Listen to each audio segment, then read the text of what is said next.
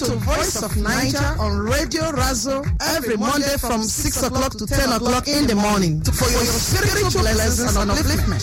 For community news, your interviews, special requests, and others. Tune into 105.2 megahertz ETA and 103.8 megahertz on cable. We delight and entertain you. Hey, we also have more stuff coming your way. We have business matters. We have social and educational matters. We have health and healing matters. We also have legal matters. For more information, call us on 020-368-1968. We delight and entertain you. Voice of Naija on Radio Razo every Monday from 6 to 10 a.m. Razo. Voice of Naija is right here to promote your business. Yes, your social events, weddings, birthday parties, baby ceremonies, graduation, anniversaries, engagements. All your events can be promoted right here on Voice of Naija. Yes, you heard me right. We don't know about you because you're not promoting your business. We can bring you the awareness that you need for all those revivals, seminars, special events, conferences, church services, your Sunday services, your social events, weddings, birthday parties, baby ceremonies, graduation, anniversaries, engagements. Call us today right now at 06-846-06550. That's 06-846-06550. Voice of Naija, your place to advertise.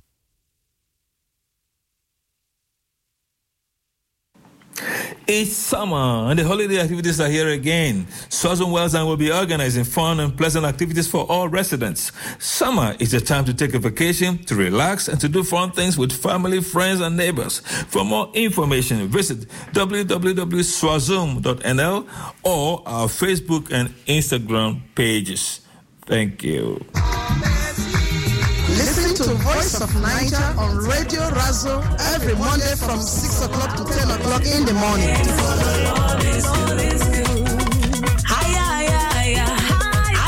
Jesus,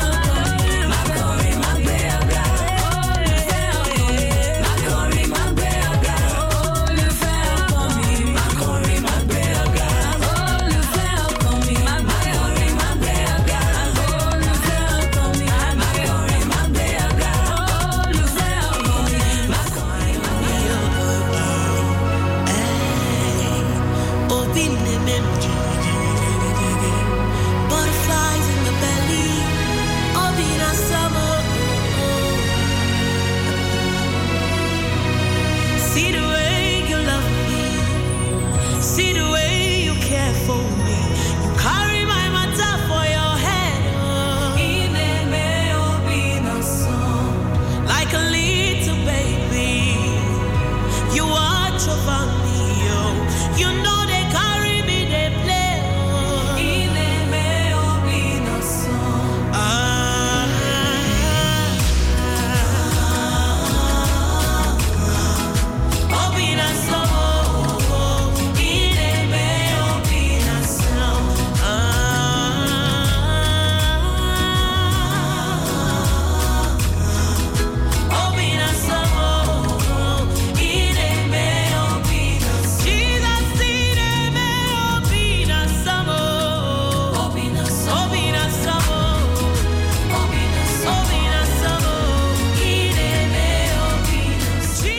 We'd like to say good morning to you.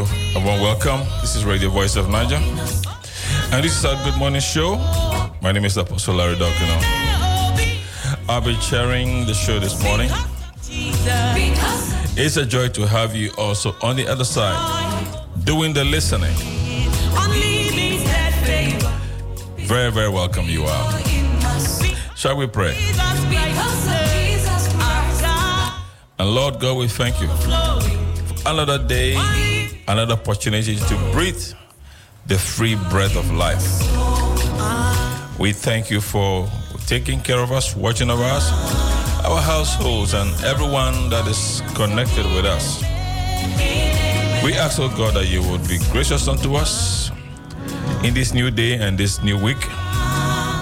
Lead and guide us through successfully, safely, and profitably. Above all, help us to honor you, to appreciate you in every way for all your kindness unto us. Thank you that you are giving us more and more victory over this terrible pandemic. And the more and more we have confidence to carry on with our daily lives. Help everyone out there who needs your help. Touch the weak, heal the sick, protect the vulnerable. Be merciful to those who need your mercy. Thank you for our land. Bless our land. Bless those in authority. Bless everyone. Help everyone. Touch the heart of sinners to repent. And those who are gripped by evil to be loosened in Jesus' name. We give you praise, Father. We give you glory. Be a part of this program and lead it and guide it as you will. We thank you in Jesus' name. Amen.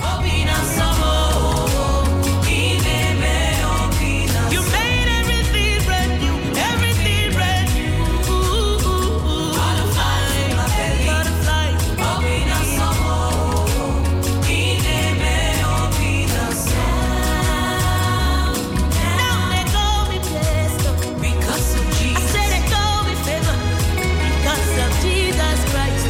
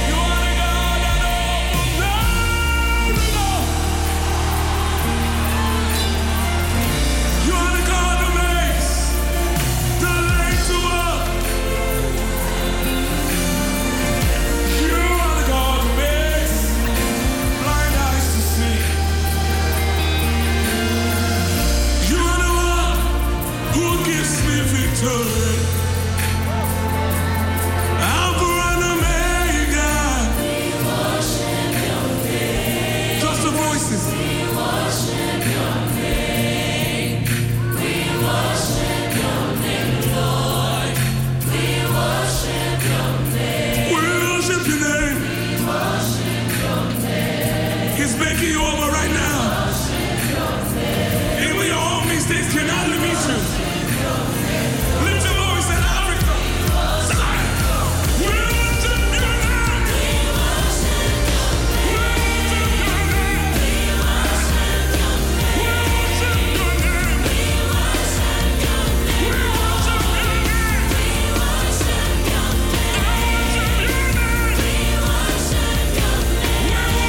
you now. We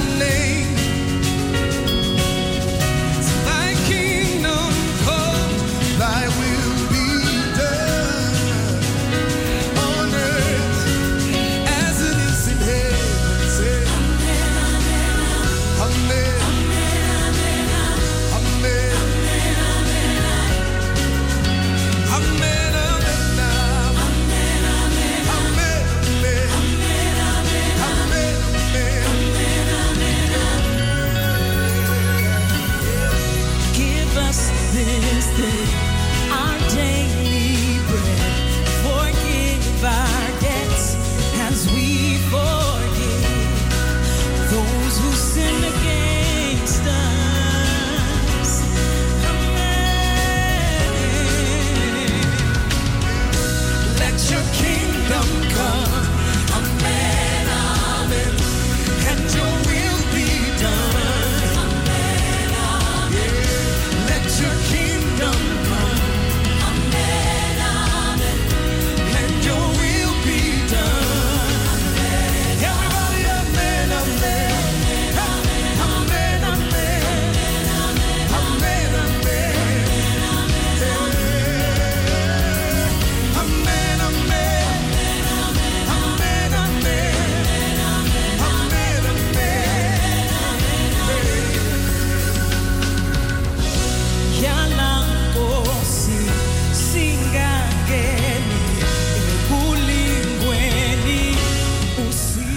Yes, in case you just joined us, you're listening to Radio Voice of Naija, and this is our Good Morning Show. At this juncture, I would like to bring to you an inspirational word or a scripture reading. And I'm taking this one from the book of Ecclesiastes, chapter 11. Ecclesiastes chapter 11, from the verse 1. It says, "Cast thy bread upon the waters, for thou shalt find it after many days. Give a portion to 7, also to 8, for thou knowest not what evil shall be upon the earth. If the clouds be full of rain, they empty themselves upon the earth. And if a tree falls south or toward the north, in the place where it falleth, there it shall be. He that observeth the wind shall not sow. He that regardeth the clouds shall not reap. As thou knowest not what is the way of the Spirit, nor how the bones do grow in the womb of her that is with child, even so thou knowest not the works of God who maketh all. In the morning sow thy seed, in the evening withhold not thy hand, for thou knowest not whether shall prosper, either this or that, whether they both shall be alike good. Amen.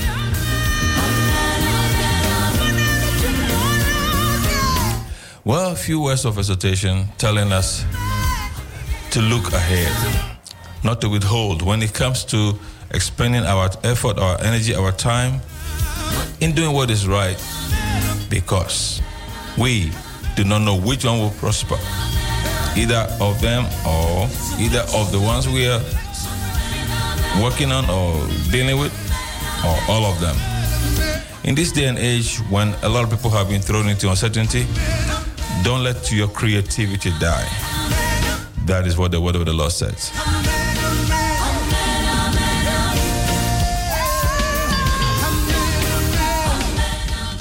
Well, half minutes past the hour, we bring it to you, the miracles of Jesus, an exhortational message by Apostle Helen Ruth Dokino.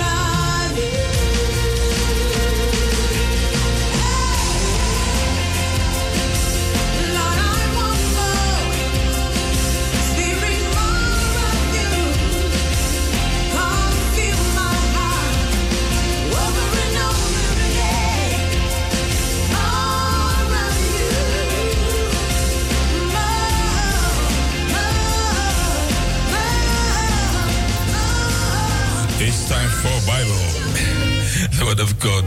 Enough of the dancing. My honor this morning to bring to you Pastor Hilary Dokino. A miracle today. Come and do a miracle today.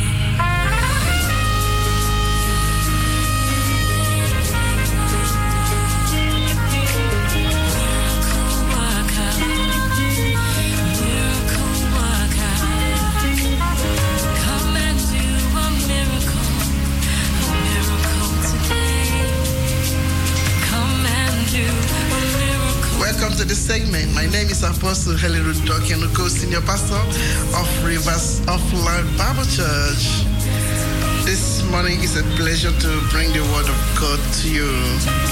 As I'm speaking to you, I'm speaking to myself as well. Father, in Jesus' name, we thank you and we bless your holy name for the privilege to share the word of God to this generation. We thank you for this Caroline, and you're going to use it for the glory of your name. That you will touch lives, you will change lives, you will impact lives, and you will heal lives this very day. Make us what you have designed us to be. And at the end of the day, may glory and honor be given to you and you alone, Jehovah. In the mighty name of Jesus, your only begotten Son, we pray with thanksgiving, and let all the saints say a big amen. Come on, say a joyful amen. Come on, say a thunderous amen. Come on, say amen as if you are joyful, as if God has given you life this day to live for that purpose. Come on, shout amen. Hallelujah, hallelujah. Now, my topic this wonderful, in this short word of exhortation is receive newness today. Receive newness today. God is always presenting us with opportunities. God is always giving us opportunities. We don't have to dwell in our past. By the way, I'm transmitting through Radio Voice of Naija on 103.8 megahertz ether and 105.2 megahertz cable. And so some of you can also join us right now on Facebook on Radio Voice of Naija. And in case you have any question, feel very, very free to call the studio line or give us a shout. Now, once again, for those who have just tuned in, I said that my topic this morning is on what? On receiving newness. Say newness. Receiving newness. That means from time to time, the old nature has to go away. You don't need to continue to put the new wine in an old cake, because when you put a new wine in an old cake, it will just burst. So God is always giving us the privilege to have newness, to have renewal. God is always giving us the privilege to drop the old and pick up the new. That's why the Bible tells us in the book of 2 Corinthians chapter 5 verse 17, it said, therefore, if any man be in Christ, he is a new creature. All things are passed away. Behold, all things have become new.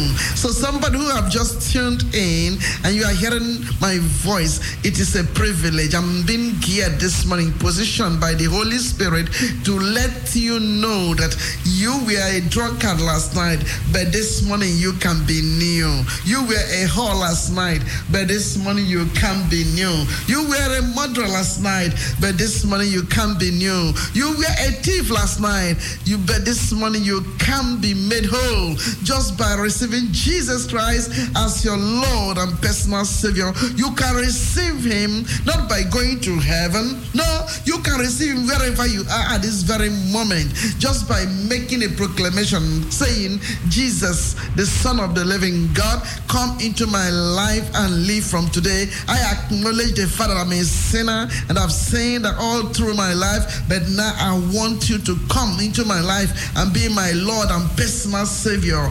I receive you in my life today as my Lord and personal Savior. Dwell in me, use me, and move through me in Jesus' name. Just by this wonderful confession, you automatically have been moved from the old person who was a tool in the hand of the devil. Now you become a new creature. Why? Because you are now in Christ Jesus. All things have passed away, and all done, and what? All things have become what? New. That is how dramatic it is. And because it is so dramatic and so miraculous and very simple to confess, that's why people do not believe that it can be so authentic. Until you confess this, make this wonderful confession, and begin to experience the newness, you will not know it's possible. Do not allow the devil to hold you where he held you last night. This is a new day. The Bible said that new every morning is God's faithfulness. God is more interested in blessing us than in cursing us. He's more interested in making you new than in working with you with your old nature. The Bible said, for the Son of Man is come to seek and save that which was lost. Jesus did not come for those who are too righteous. He came to seek and save the lost. And for the sake of you, God sent his only begotten Son to come down to die, to seek and save the lost. The lost. He didn't come for the righteous. He came for the lost. Now I'm going to read a scripture, which is the main text of what I want to say. In this main text, you will see how God took a mere woman. He took a woman from nothing, or from her old nature, and she gave this woman an outstanding transformation. Why? Because this woman allowed the Lord to help to change her old nature. You see, if you do not allow Christ to come in you, and you do not allow him to change you, you will continue to burn. You will continue to be wounded. You will continue to dwell in a parched land. You will never be healed. And by the way, this one time we have come into life, make a good use of it. You should not allow anybody to undermine or determine who you become.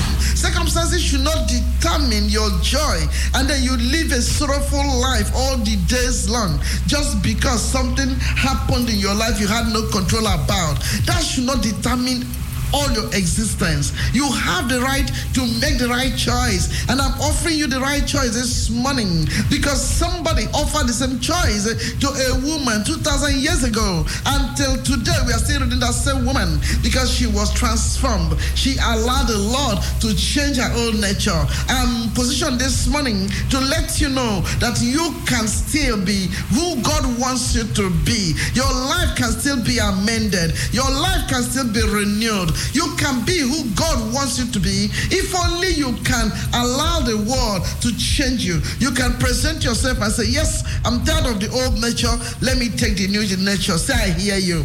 Now in the book of John chapter 4, quickly take your Bible and let's read together. John chapter 4 is a long text we're going to read. But when you read it, I will want you to mark the interesting aspects of those verses that will minister to you, because some other day, I believe, or later in the day, you're going to use them. Now, the Bible tells us from verse 3, he left Judea, that's Jesus, and departed again into Galilee, and he must need go through Samaria. Then cometh he to a city of Samaria, which is called Sychar, near to the parcel of ground that Jacob gave to his son Joseph. Now, Jacob's well was there. Jesus, therefore, being wearied with his journey, sat just on the well, and it was about the 6th hour. There cometh a woman of Samaria to draw water. Jesus said unto her, give me to drink. For his disciples were gone away unto the city to buy meat. Then said the woman of Samaria unto him, how is it that thou, being a Jew, askest drink of me, which am a woman of Samaria? For the Jews have no dealings with the Samaritans. Jesus answered and said unto her, if thou knewest the gift of God, and who it is that said to thee, give me to drink, thou wouldest have asked of him, and he would have given thee living water. The woman said unto him, Sir, thou hast nothing to draw with, and the well is deep. From whence then hast thou this living water? Art thou greater than our father Jacob, which gave us the well, and drank therefore himself, and his children, and his cattle? Jesus answered and said unto her, Whosoever drinketh of this water shall thirst again, but whosoever drinketh of the water that I shall give him shall never thirst.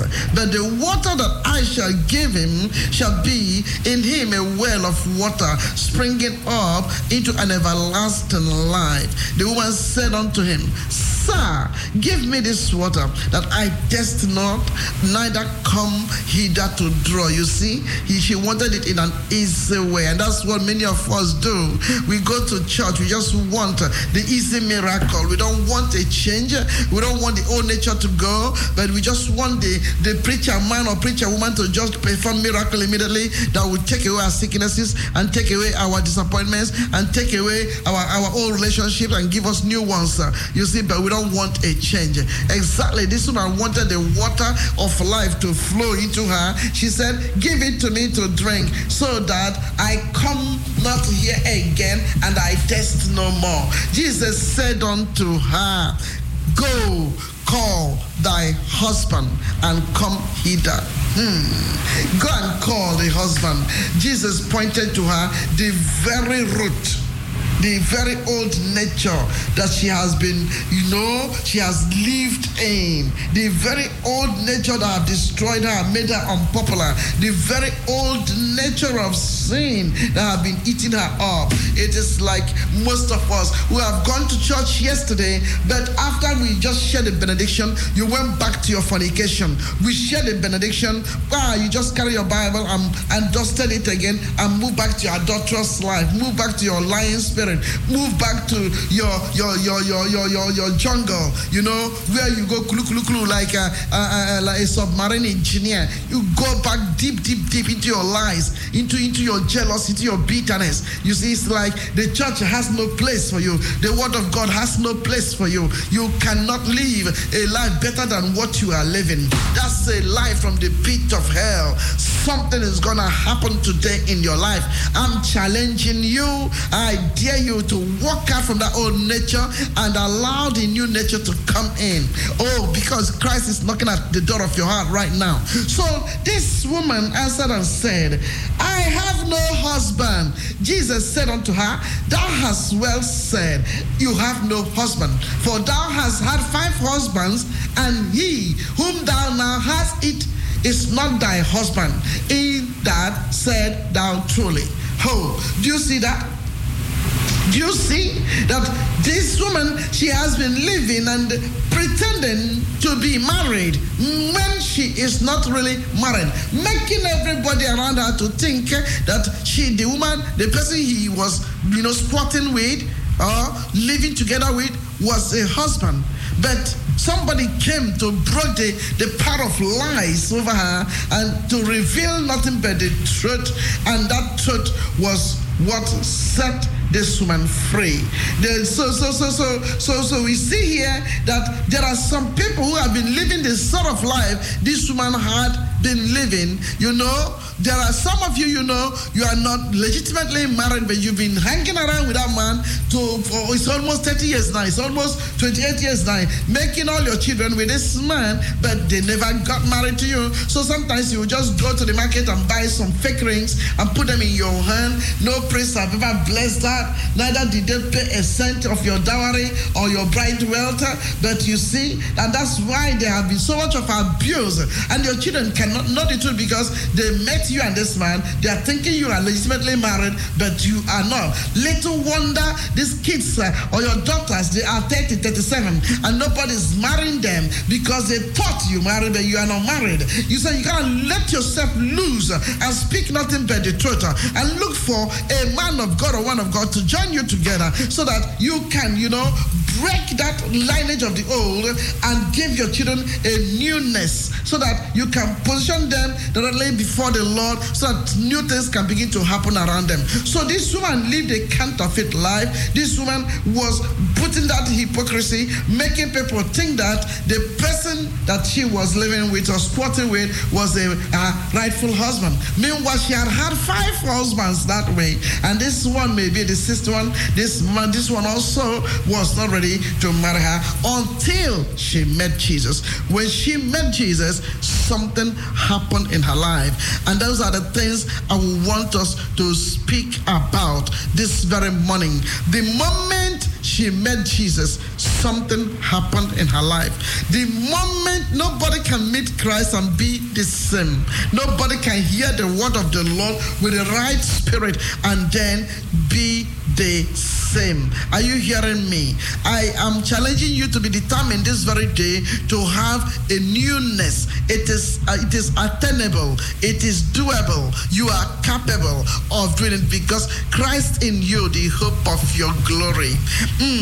Water is so symbolic in this whole story.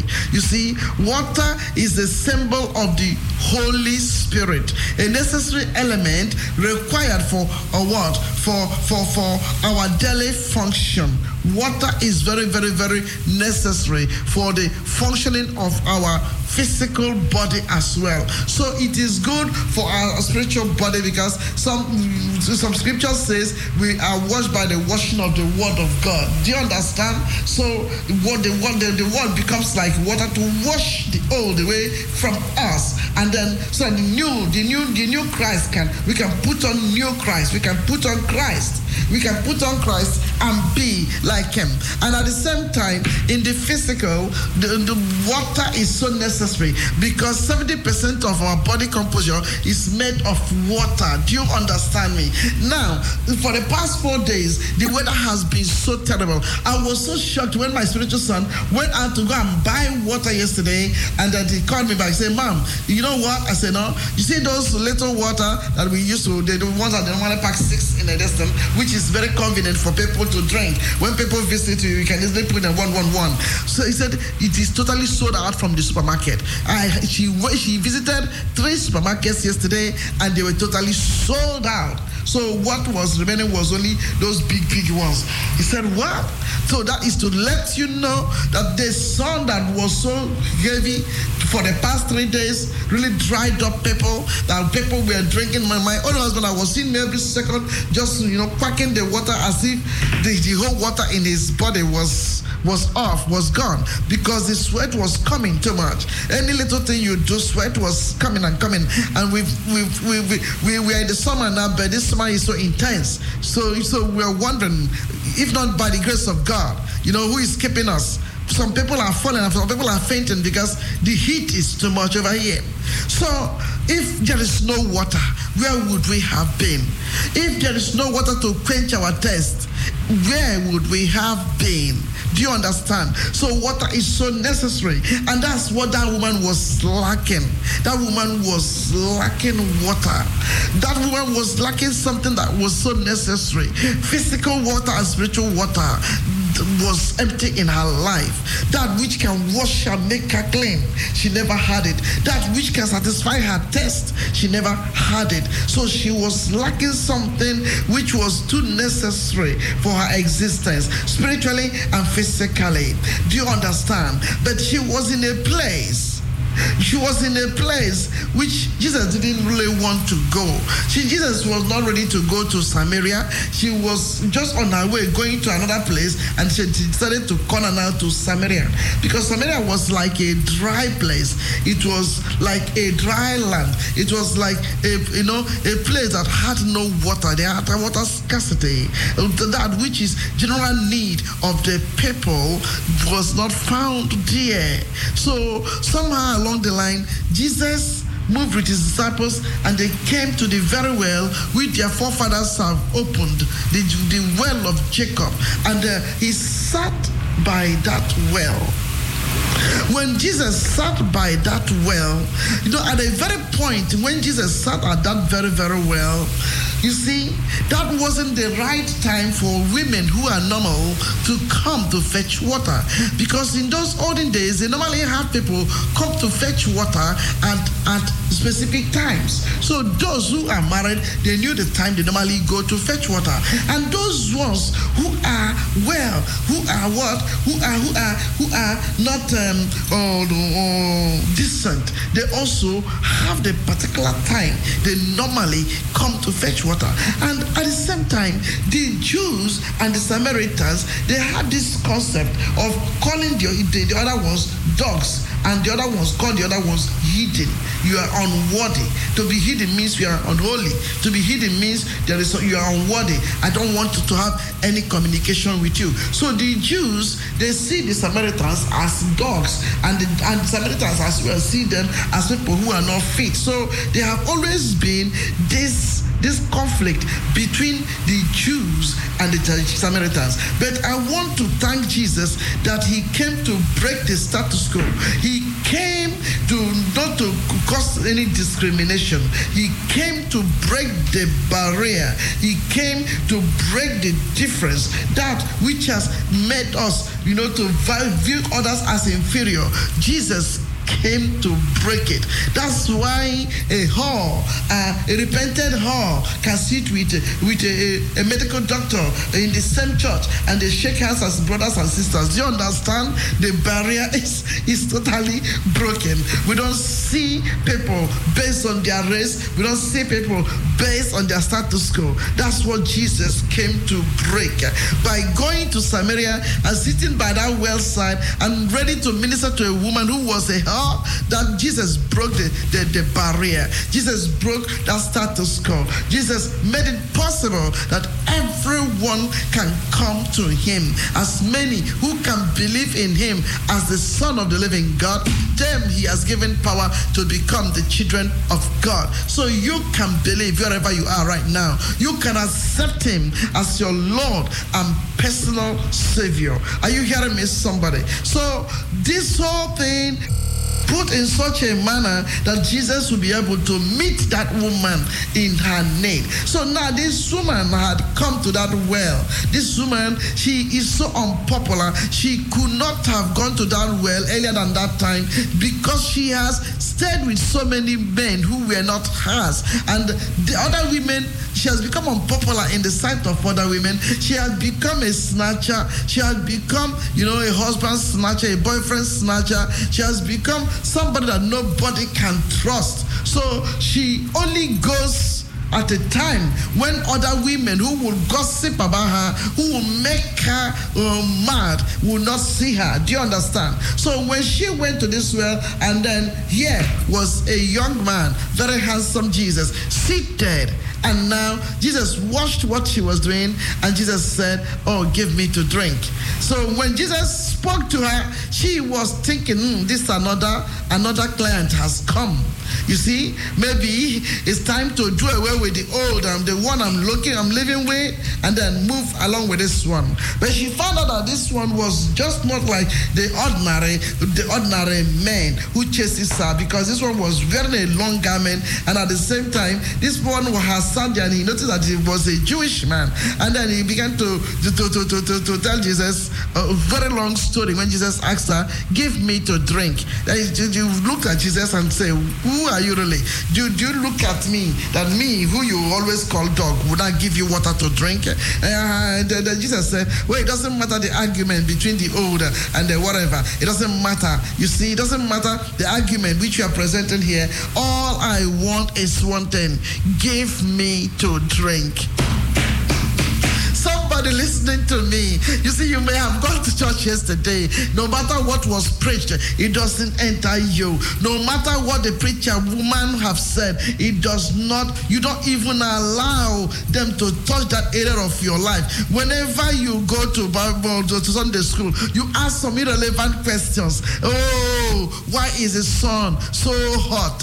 Why is there war? If Christ is real, why is there war? One thing, go and call your husband, because this water which you are requesting from me, you cannot drink it with your old nature.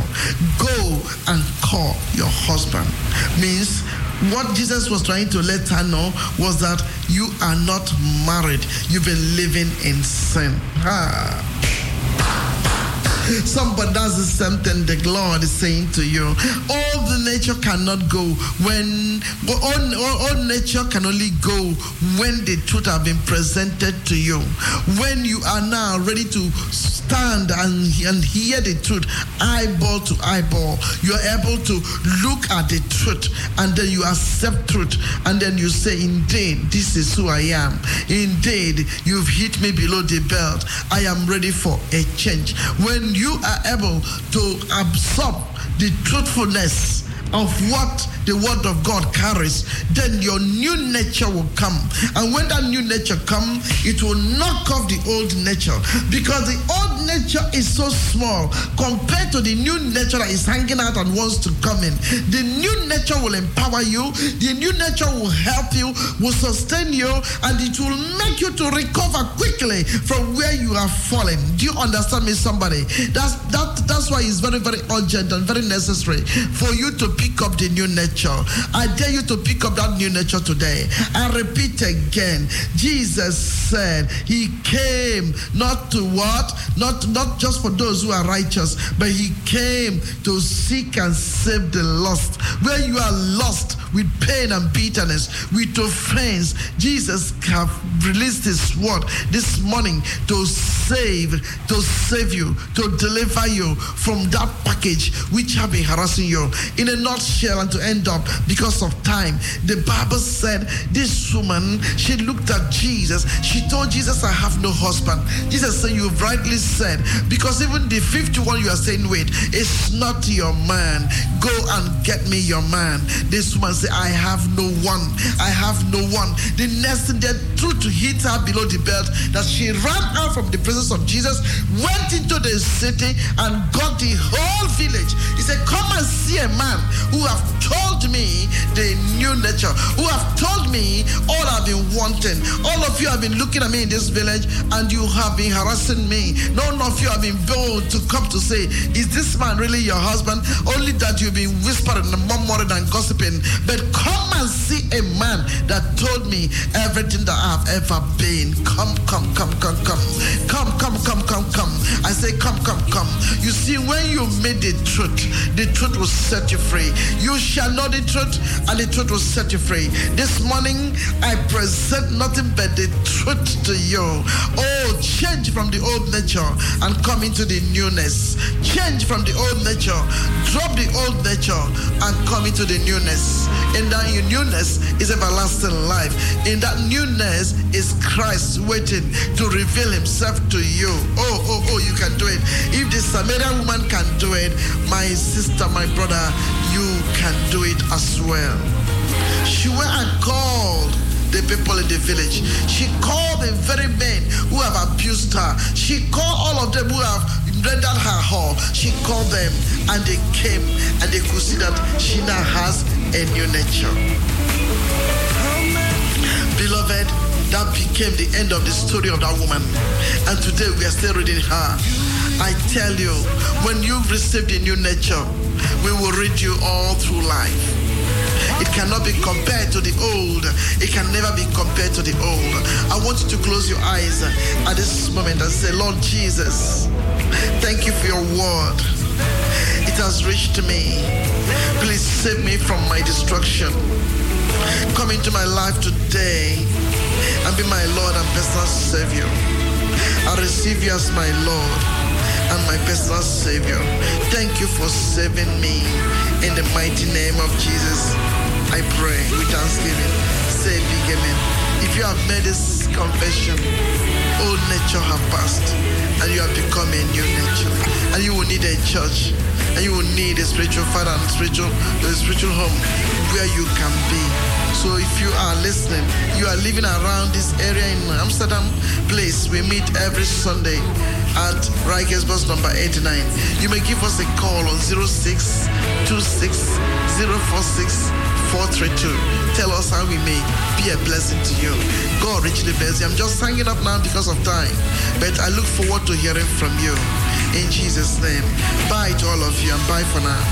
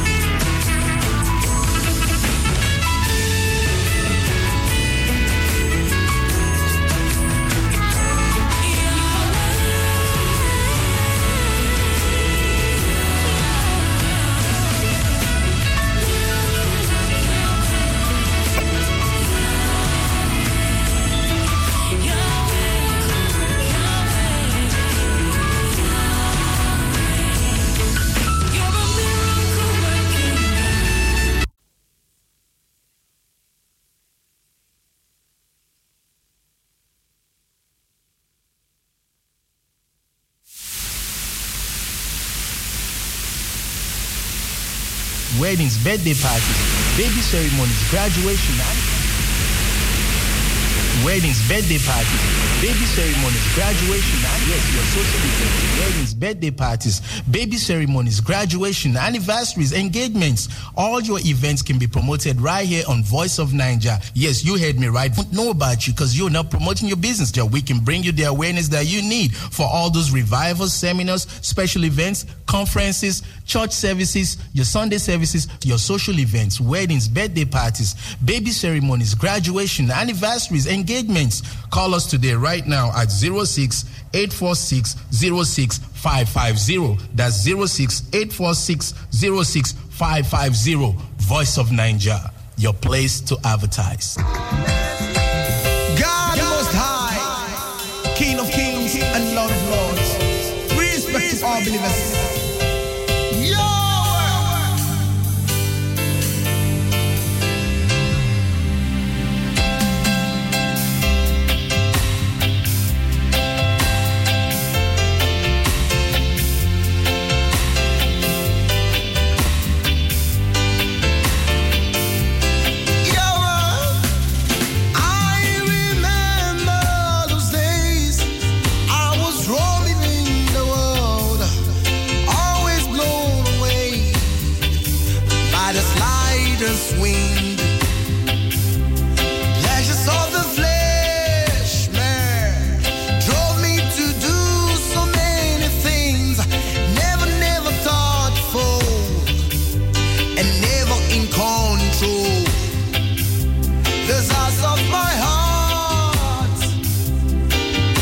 Was vanity upon vanity, outrageous, and so wicked. No compassion, satisfied when the wicked triumph over good. Time wasted, I call them believers. Oh, the choice I made didn't work all the way I thought it would. The choice of mine, oh, say, my brother, hey, the choice I made didn't work all the way I thought it would. This choice of mine, oh, I said to you, It's not easy to forsake the world, carry the cross to follow Jesus. It's not easy, but it's rewarding for those who carry. They'll be happy forever. yeah. I remember in church when the preacher man was preaching. I looked so worried, so confused, and so ignorant. Yeah. Well, I'm sure you enjoyed that message from the woman of God, Apostle Hella Ruth Dorkeno. And now we'll be entering our social segment with a very interesting item. We'll be talking about disability, living with and handling the trauma of living with a relative with disability. This choice of But before that, enjoy this nice reggae music. Christopher. This is by Pastor Kofi from Ghana, from the Royal House Chapel. Wouldn't work all the way I thought it would. This choice of mine, oh, Yahweh, bless the King of Kings and the Lord of Lords. Respect, respect.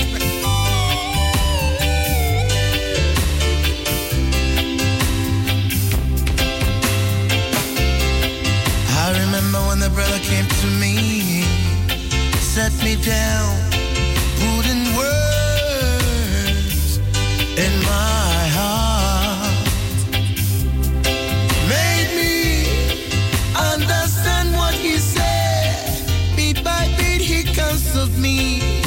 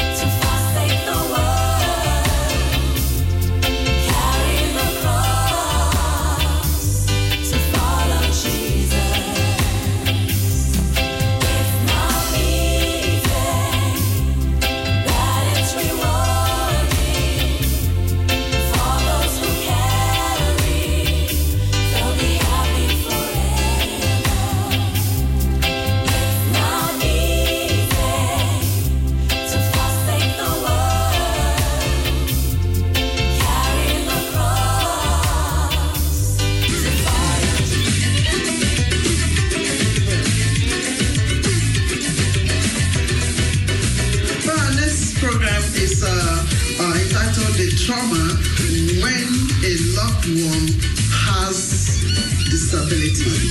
The trauma when a loved one has disability. As an intro, we've been dealing with disability and people in the society, relatives and family members. Today, we are hosting a relative of someone who has a disability. This is a young man that we've come to love, that he has a story to tell us. So we encourage you to pay attentive attention to this very broadcast. I believe that it will help you in one way or the other adjust your ways when somehow someone you love become a victim of disability. Help us this hour to receive Mr. Ruben Pantofel. Welcome to Pantoflet. Yeah. Welcome to the Voice of Naija. Thank you for having me. On to be here. Yes. Yeah. Well, basically, I think we've been looking at the issue of disability and how it affects us all, but especially in terms of how we all relate to people with disability, society, family members and neighbors and stuff like that.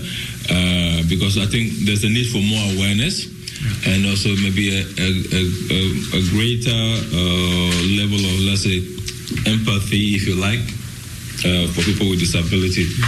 Because sometimes people tend to be pushed on the side or ignored because they have a disability. But that by no means, let's say, knocks them out of the race of life or out of society. You don't need to be sidelined. So with this series of topics and with this very one, we're glad you're here anyway. We hope to help everybody to take a more positive attitude towards people with some sort of disability. Okay, now, which family member of yours has a disability or has suffered a disability, and what was it, if you would like to share with our listeners? Yeah, the family member that has a disability in my family is my father. Okay. And the way he came to have this disability is because of his sugar. He's a diabetic. Yeah. And the diabetes has been in my family since my grandmother. Yeah. Because she also suffered from diabetes. Okay. And she was also, but that was diabetes of high blood pressure. She wasn't, she didn't gain weight, but she rather lose weight. And because of that's your grandmother. My grandmother. It started first by my grandmother, and she got amputated. Oh, really? She amputated one leg, and I don't remember the year when she died, but she died recently. Really? Yeah, she died recently. I think it was in 2004. So you mean your father's mother? My father's mother was suffered from diabetes, and the same diabetes came up in my father's life. Not so long ago, like for almost 10 years. He had diabetes all along, but it started to take effect on him 10 years ago.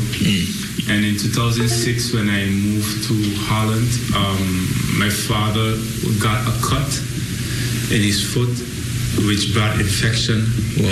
For diabetics, it's very dangerous for them to have a cut, because the wound doesn't heal as quick, and there's a lot of problems that comes with it. And he also suffered from sugar. And he also had to amputate his, first they cut off his toes. That's where it started. They started by cutting out the infected toes. And the infection spread to the other toes, and they also cut the toes. And before you know it, it was a leg, and after that was 2 legs. Really? Yeah. Oh, it went so it was aggressive, really. Yes. It was very aggressive. Yeah, it was very aggressive. May I ask you, how long did that take? How long did that take? I mean, the cutting of those to start with. Was it within a specific a space of maybe 2 months, 3 years, or 4 years, or was it so rapid? Yeah, it went for my feeling. It went quite fast because in 2006, that's when I came to Holland.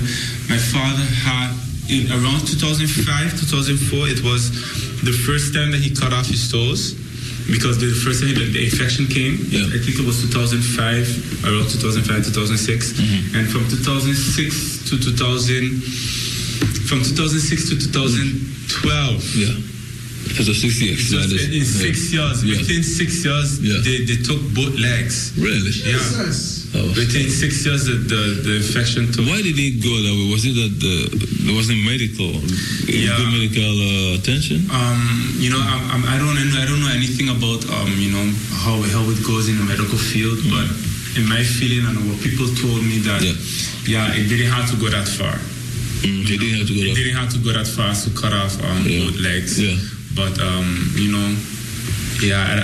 don't think it's on the hand of the doctors, but I think that the diabetes was very aggressive. Yeah. And also the lifestyle that my father was having at the time, poor diet. Yeah. And also drinking. Okay. He wasn't doing everything they told him what to do. Yeah, he was eating bad. Okay. Let me say that way. He was eating bad food, and because of his diet, So his lifestyle, he didn't adjust his lifestyle to accommodate his health condition. Yeah, exactly. Oh, okay. Wow.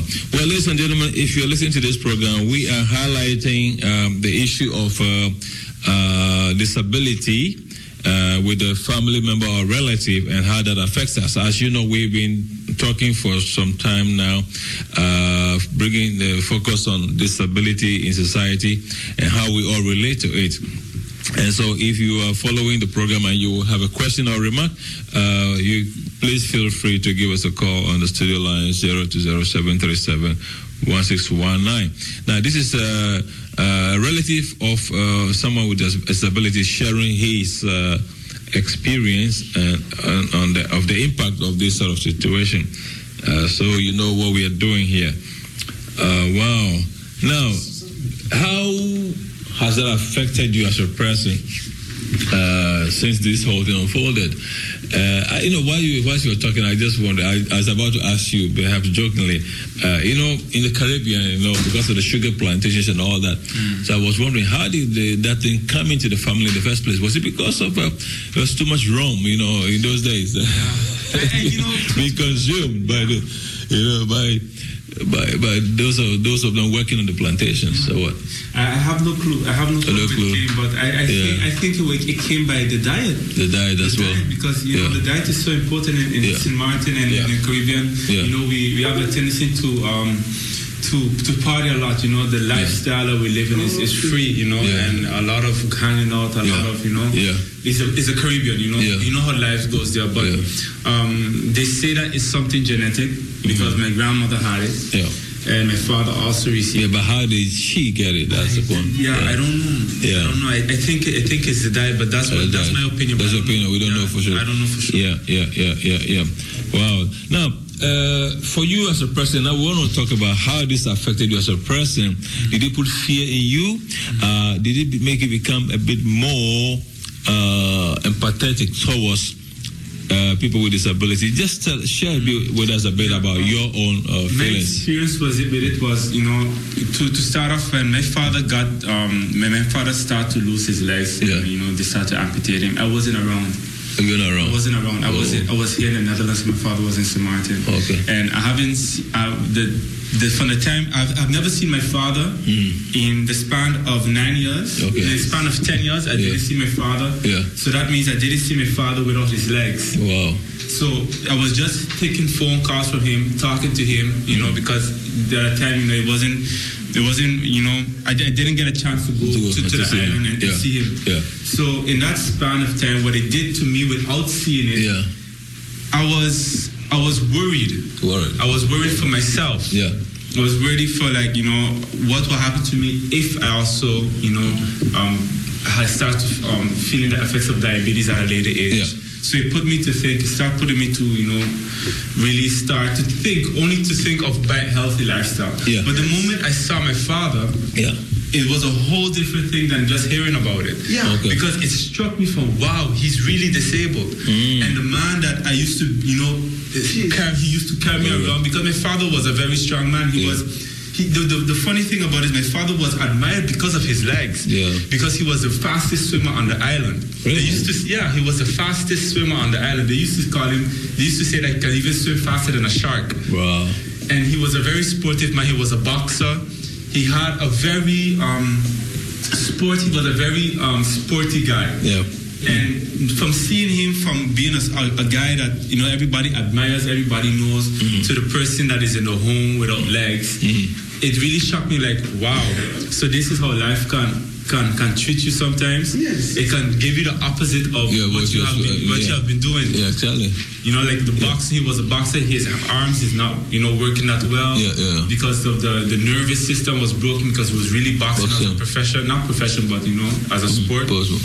And so what I did to me is the moment I saw it, it really struck me from, wow, I really have to be careful of my lifestyle and try to learn as much from my father as possible. Well, did he share with you his thoughts on the experience he's had in your absence, and what did he tell you to be careful about? How did he advise you or talk to you about his condition and how you should be careful, for example? Well, the first thing my father started to talk to me about is his diet. He told me to be careful of what you're eating. He also tried to, when I was with him, he was just telling me to have fun, not have fun in life, but appreciate life. Appreciate everything that you do and appreciate the people around you. Because one thing, my father, he was a very, very, very well-known guy. He was a postman in the island. And being a postman on a small island, you have to know where everybody lives. Yeah, exactly. Especially in those times when they didn't have computers and stuff like that. Yeah. So what he taught me when I saw him is to just be good to everyone, and try to live and protect yourself. Yeah. Because people won't protect you at the long run. And when I also saw my father teaching other people was to stay strong. Because I had a cousin who was a bit overweight, and my father didn't like it.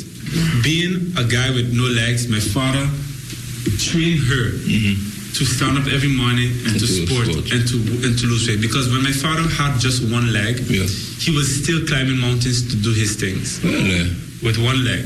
Wow. So what he taught me, directly and indirectly, is to always stay motivated, always, be active in life, and be careful of what you're doing, and just check yourself. Wow. Now,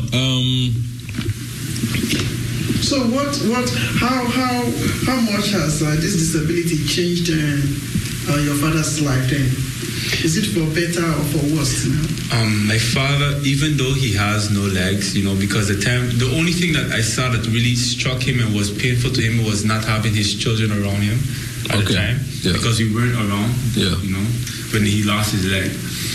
That was the nurses at the home told me that he really struggled with that, even though we was calling him every week, and he was calling us every week, he really missed us. He missed the family. Naturally. But even saying that, he's always happy. He's the first person.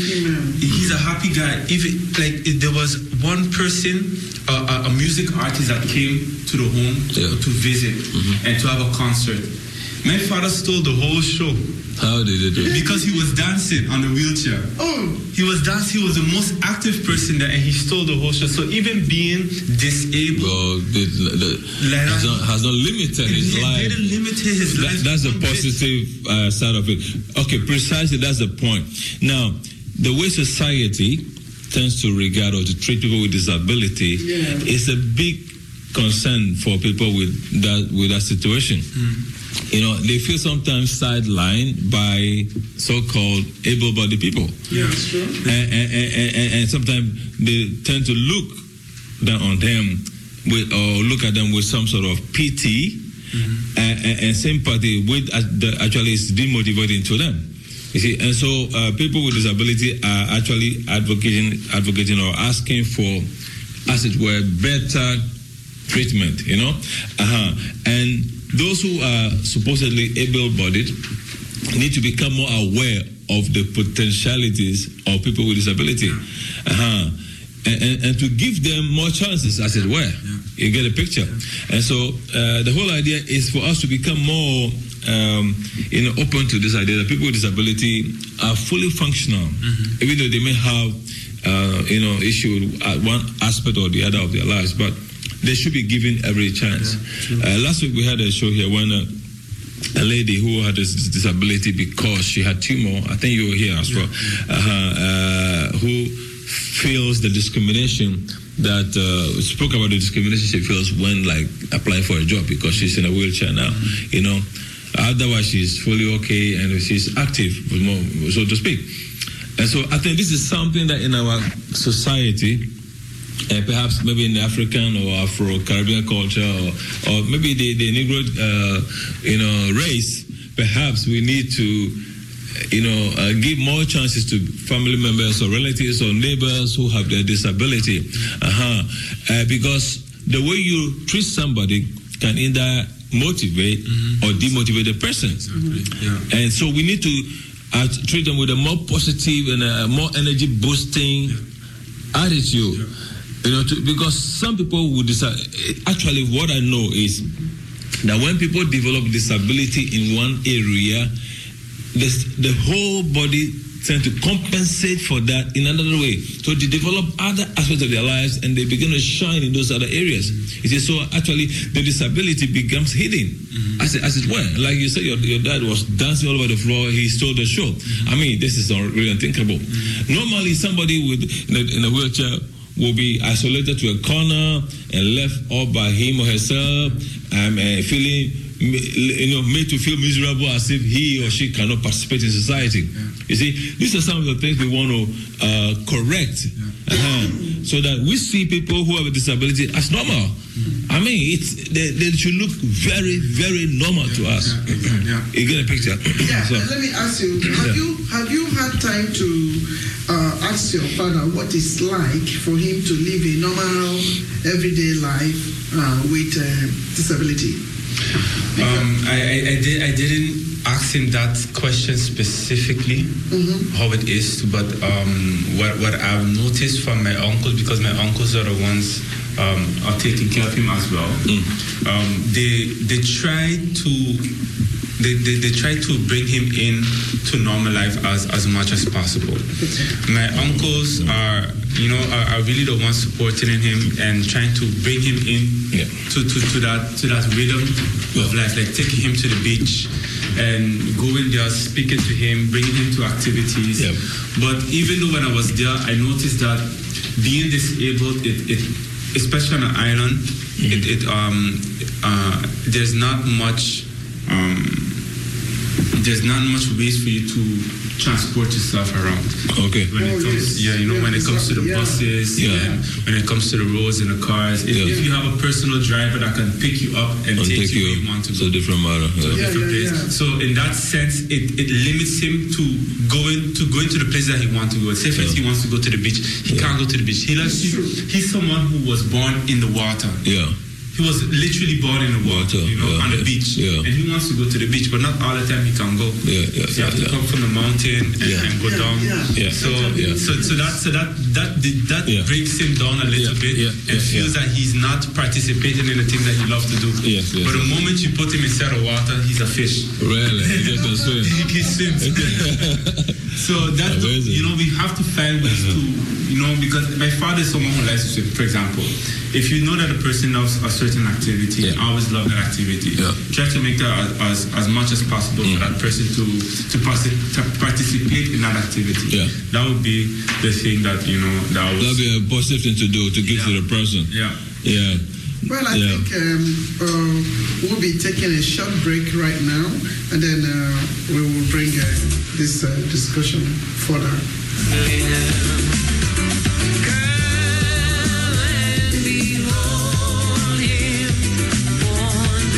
King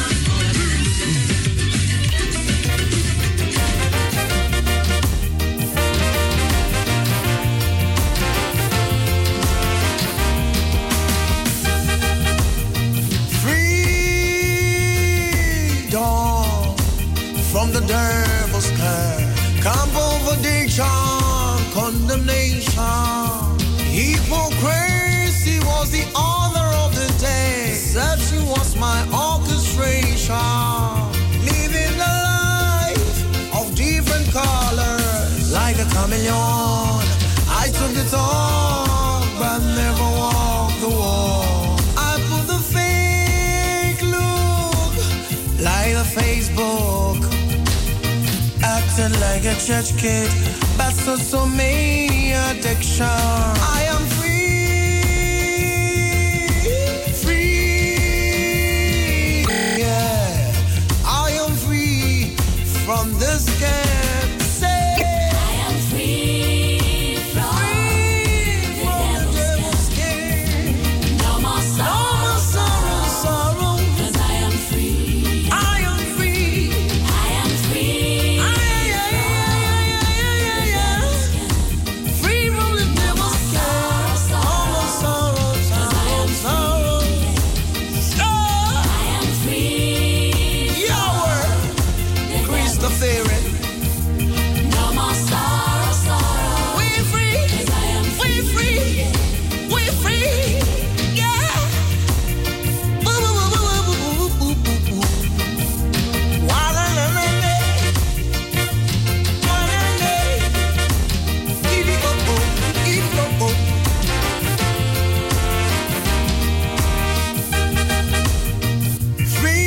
Freedom from devil's care.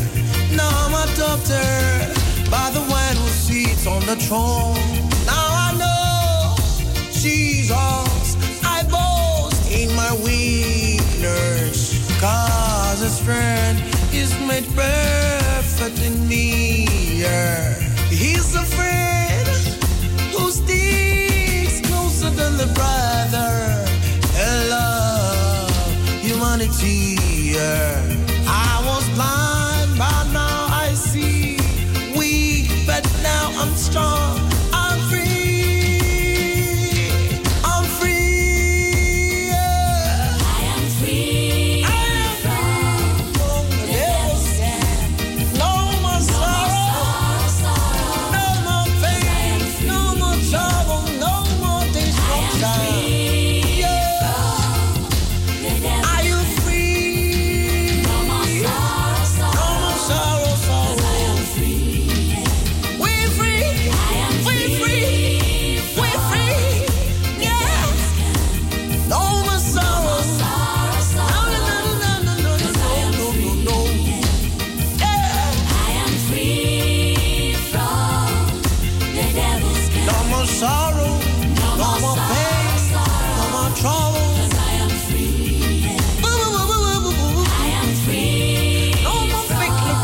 No more different colors.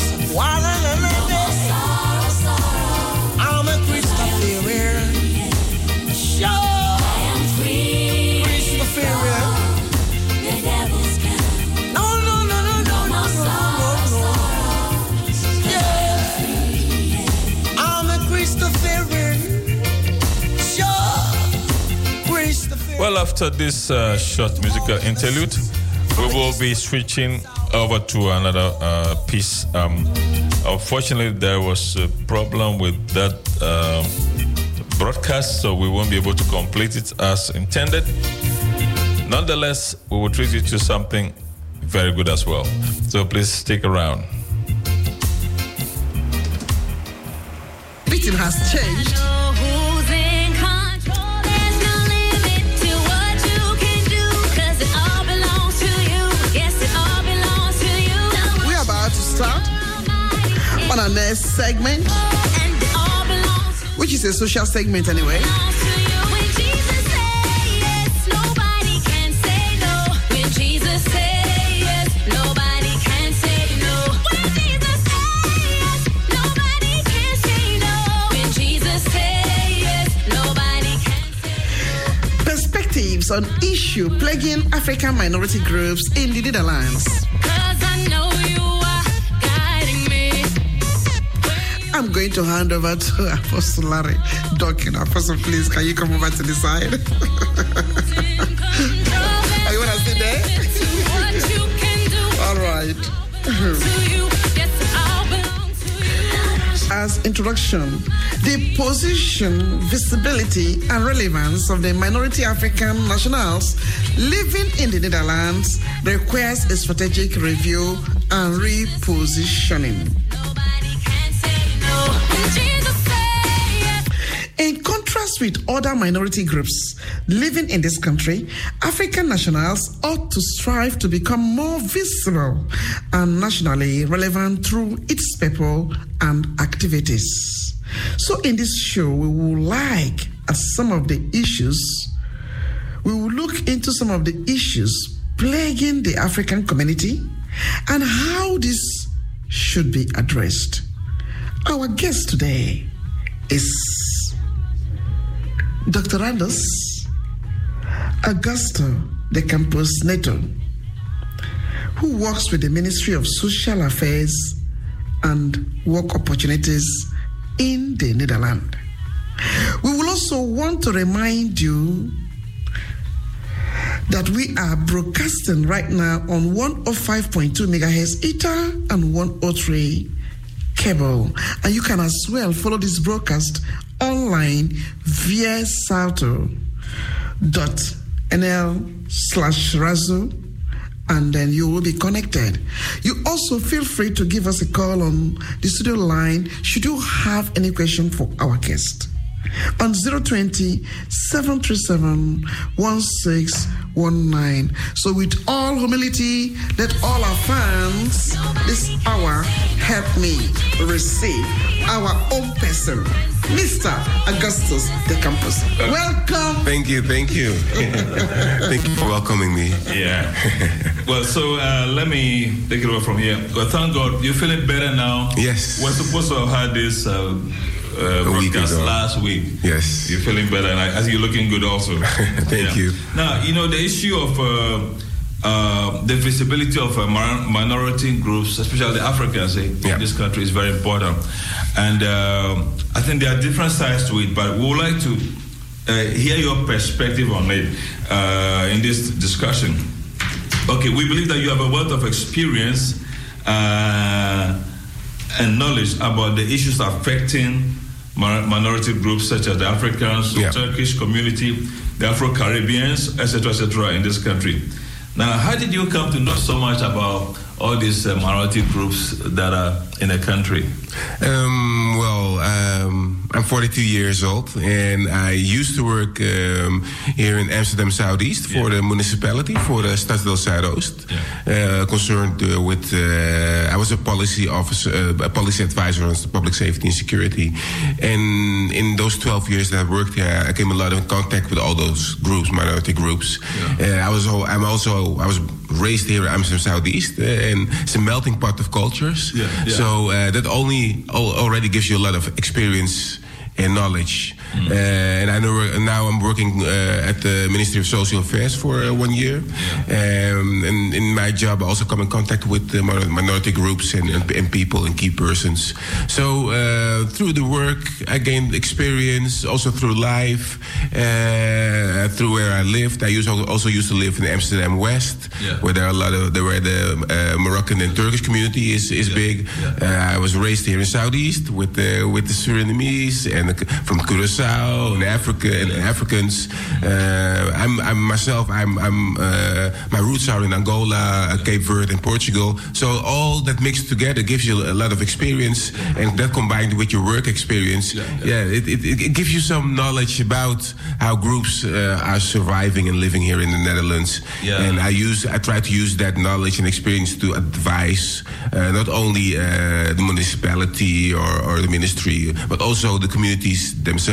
So, I think this is where we're going to need you. So I asked that question on purpose so that whoever's listening would know from which background you are discussing. You're not just blowing hot air, but that you really have your feet on the ground in this issue. Okay. Now, what do you think are the main issues affecting minority groups? And I want us to talk about this in very broad terms. Now, minority groups have an issue of being visible, of not being visible. Some, of course, but some are visible. But generally speaking, can we outline in broad terms issues that are affecting minority groups and perhaps hindering their being an effective part of society? I mean, effective and tangibly, would you outline for us in broad terms what the issues are? Well, people nowadays use terms like integration and assimilation or inclusive society. But what I see is that there are a lot of minority groups still struggling to find their way to the system, to institutions, to knowledge, to information. Sometimes they don't know the way how to find it, and that gives already a lack of information. And that lack of information has sometimes big consequences. Families who don't know how to get support for the children, or parents who don't know how the school system works, and then they just take advice from the school just like that. And then there are a lot of stories that people get a lower level of at school advice than they actually are capable of, and then they deserve. And then you get those stories that children go to the VMBO, then to the HAVO, and then VWO, and then eventually university, and it takes them 12 years instead of 6 years. So lack of information and lack of how to deal with things, to know the structure of the system, the Dutch way of handling with things, that gives sometimes a lesser position than other people. And if you don't know your way to find the system, you don't know how to address things also. How can for example, the African community address things to a local government? How to put things on the local agenda so you can ask attention for things that are going on in your community. If we don't do those things and we stay limited to ourselves, like you said earlier, don't limit yourself, but broaden your options. That was a little bit your message. Use that force within you to broaden up and not to limit yourself, because that's sometimes what we do. If we don't know the way, then we stay in a safe zone, and that is our own community. And that's sometimes you hear that from the people. The African community is not visible, it's closed, or the Turkish community or the Moroccan community is closed. But especially from the African community, they're closed. There's a happy community. They go to the church and they work hard, but we don't know nothing about them. Okay, this is the part that we need you to really explain. We've heard this kind of terminology or description of our communities several times. And in our own small way, we've been trying to get it more visible. But if you, in more concrete terms, if you talk about visibility, you spoke in the beginning about integration, but can you say how would the central government, for example, or even the local government want to see African communities or minority groups become more visible? Can you make it itemize it broadly? Well, what I always say, what advice is for a community or a group is organize yourself. Make an agenda for what are the priorities, and then try to come up with a strategic plan how to address those things to the local community, because that helps to local government, because it also helps the local government to see what's going on and to understand what's going on within the community. So you have to organize yourself, mobilize, and discuss with each other what are the hot topics that are concerning us, that are very important in our community to handle, and that we need help, or that we need to understand regulation on how to deal with those things. And then go to your local government or to your local policy advisor and just try to get it on an agenda, try to ask for attention, for their attention to deal with it. And but if we don't do that, and we stay in our structures that we have in our own circle, then nothing will happen, because sometimes local government or national government doesn't have any knowledge about communities. They think sometimes they have, but they don't have it, or they only know 2 or 3 people, and they think they base their reality on those 3 people. And they also only base their reality on what kind of information that those people give to them. But if you organize as a community and you come up with the agenda, and especially around election time, you come up and you go to the local government, to the local council. You say, these are the issues that we have, and we really need to address them because it's important for these and these reasons. And if we don't do that, then we see that this can go wrong. And you come with ideas. Yeah. So actually you're helping local governments to understand your community, but also to work together. Let me ask something. Yeah. So if that be the case, I think that would be a very wrong way for the government to be looking at the minority groups. I mean, if they will work just with a few people that do come to them, that wouldn't give a clearer perspective of who this community, of these minority groups are. So I think there should be a way for them to carry out their research, then have come up with some conclusions before they will tag people, before they will say they are not, the people are closed, the people. So have they carried some researches which prove that indeed these people are closed, or is it based on assumption? Yeah, to carry research, you need to have contact with communities. Sometimes, because I'm not saying that government or local government is not willing, but sometimes they don't know the ways and how to come in contact with community to ask the right questions and to understand what's going on. Because sometimes it are assumptions, and sometimes it's also research. But research are numbers, are statistics. Yeah, it's true. So we work a lot on statistics. Yeah. But we need a story behind those statistics. Yeah, it's true. A statistic can say 10% of the females are unemployed. But that doesn't say anything. Why are they unemployed? What's happening? What's preventing them from getting a job? What do they need? Yes. And if they come with general policy to address those issues, because we have general policy about maybe unemployment, but every society has their own characteristics. Absolutely. And their own infrastructure. Yes. And maybe for African community, sometimes you have to find your way through the church, or you have to find a way through communities or key persons to reach the persons that you really need to reach. Exactly. And so the government is willing, or local governments can be willing, but they sometimes don't know how to weigh or to ask the right questions. Yeah. And then they base their policy on statistics. But statistics don't tell everything. It's true. Yeah. Very true. And on the other side, that's why it's for us also important to stand up and to say, well, those statistics can say something, but they don't tell everything. Yeah, it's true. They have to tell. We have to tell what's going on, and we are capable to do that. Exactly. But do they give us that opportunity to be able to come boldly to present what we are feeling? You know. Well, they give it, and they give, and they don't give. They give on. There are some municipalities like Stad Zuidoost, and time they have those meetings, wijkbijeenkomsten. Where people can tell what's going on in their lives. And those are the moments that you can tell, okay, this is going on, this is concerning me. But that's sometimes that information about those meetings that doesn't reach people. Or people, well, they have other struggles and they think, well, it's tomorrow at 8, I don't have time, I won't go. But you have to make time to go there and to tell what's going on. And on the other side, nothing's prevent us to call or to go to the municipality and go to the front desk and to say, today I want to talk with this person, or to request to talk with the wethouder, or to talk with.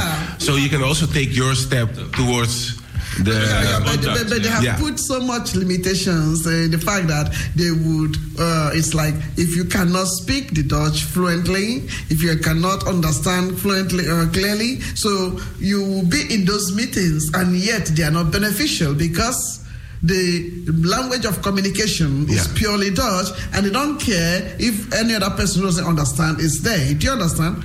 So it becomes a bit difficult for people to just go there and just be like a moron.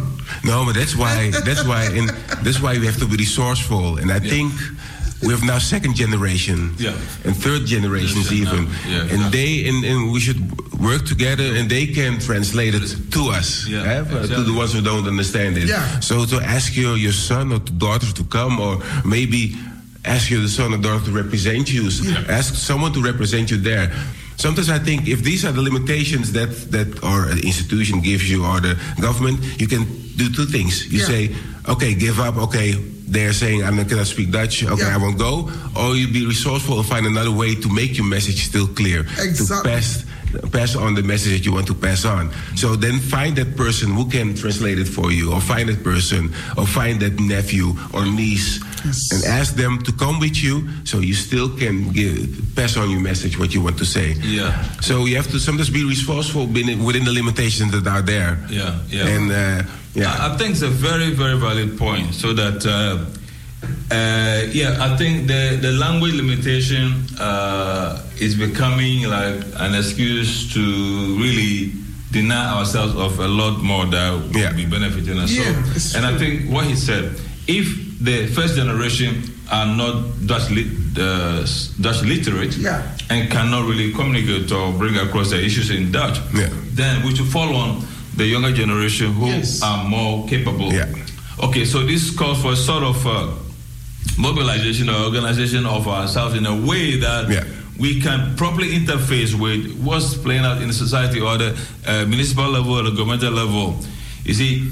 So this is where I want to know. Now, from you, I know from your experience that the minority groups are different. You have Moroccans, Turkish, and the Central Africans as well. And the Surinamese community, the Afro-Caribbean, the rest of the Afro-Caribbean community. Now, they are at different stages in terms of their visibility in the country. Can you give us a general overview of your perception of, in terms of gradients of visibility of this group, so we see who is where and what needs to be done to bring more visibility? Oh, just your own estimation, by the way. Yeah, generally, the Surinamese and from people from Curaçao, because their colonies, they were colonized, and colonies from the Netherlands, they're more visible because they already know the language, they know the system, because they were schooled in the Dutch school system. So they're visible. And sometimes it's the question, are they using their visibility enough to get their things done? But they're visible. And also, if you look at the Moroccan community, they also found their way to make them visible because they organized themselves very good. Also political. Longer than maybe the African community. Also, and but also they organized themselves good. They're politically also more visible. You have 2 mayors already, one in Arnhem, one in Rotterdam. They're represented in local politics. So you see, they're also visible. If I look at the Africans, they're in the city councils. There are just a few you can name, and I see there's a lot of work that can be done to make yourself more visible on those spots. So if you look more at the political level and where they are, then you can say that the Surinamese and the Curaçao and from Moroccan community in Turkish. If you look at Denk, the party Denk, you can say people can say what they want. They're Turkish, but they made themselves visible because they thought, well, we have different opinions and standpoints. We create our own party. You see where they are now. The visibility is there. And but from the Africans, I say there's a long way to go. And the last elections, there already is some more Africans on the election list there, on the kiezerslijst. And that's a good development. That's a good sign. And now we have to proceed to the next elections and to take it further and then for them to be more active. So, it's not entirely very bad news. I think we're coming little by little. They're coming little by little, it's too gradual. It's too slow. If you see for the time, there's some reasons you think may be why we are in this, why we are so slow. What I think is, like I said before, we as we say Africans, we feel safe in our own circle, in our community. The church also has a big impact. There's also a lot of comfort and safety. And I think that people, for them, that's enough. Gives them enough comfort. But when they get confronted with issues that has to do with local policy and everything, then that's the moment they don't know the way. And then they try to find help within their own community, within their own circle. But sometimes it's not enough. So we have to step outside that circle. It's very important. It's because no church is giving them benefits, social benefits, like when they are not working, they still need money. So no church is doing that. No church is giving them their social benefits. So we don't need to rely because we don't have that. We are not so rich like that to be giving social benefits to our members. So they need to step out, and if we need to learn the language, force ourselves to learn the language and mix up, because for me, I don't see the reason why we have to leave Africa, come here, and be clustering in groups again. I mean, it's not. You must allow the integration and the whatever assimilation to take place, and then you take some things that are good here, and process them within your soul, and assimilate them. And the things that are not good enough, you leave them. But to totally reject that and then be in little cubicles, I don't think that is a way forward. Otherwise, we are in a foreign land, and here we are still very timid. And when we go to Africa, we have nothing to show that we are beaters. That's true. That's true. And I have the luck. I was born here, so. For me, it was easy to know everything, the structure and how this country works. You're a Dutch. I'm a Dutch African. But for people who come here, and I can understand this, because you come in a strange country, and everything is new, you don't know the way. Where you go to the place that's very familiar. With you, and that's also a challenge for the people already here to help those people who are new, to guide them in the Netherlands, in the new country, and to show them that things are not as scary as they think, and also that other people are willing to help. Ask for help. Okay, but to facilitate, this thing we're talking about, really, and it's easier as a group, as an entity, to deal with these issues, like even to approach the government. Like you said, if people organize themselves, then they bring the issues forward, they're able to interface with the government, and the government can interface with them. Things like that. I know for a fact that there are several African, let's say. Well, I'm going to actually end that broadcast there. Thank you so much for your company, and I just want to leave you with this music. And until then, take good care. We'll see you next week by God's grace.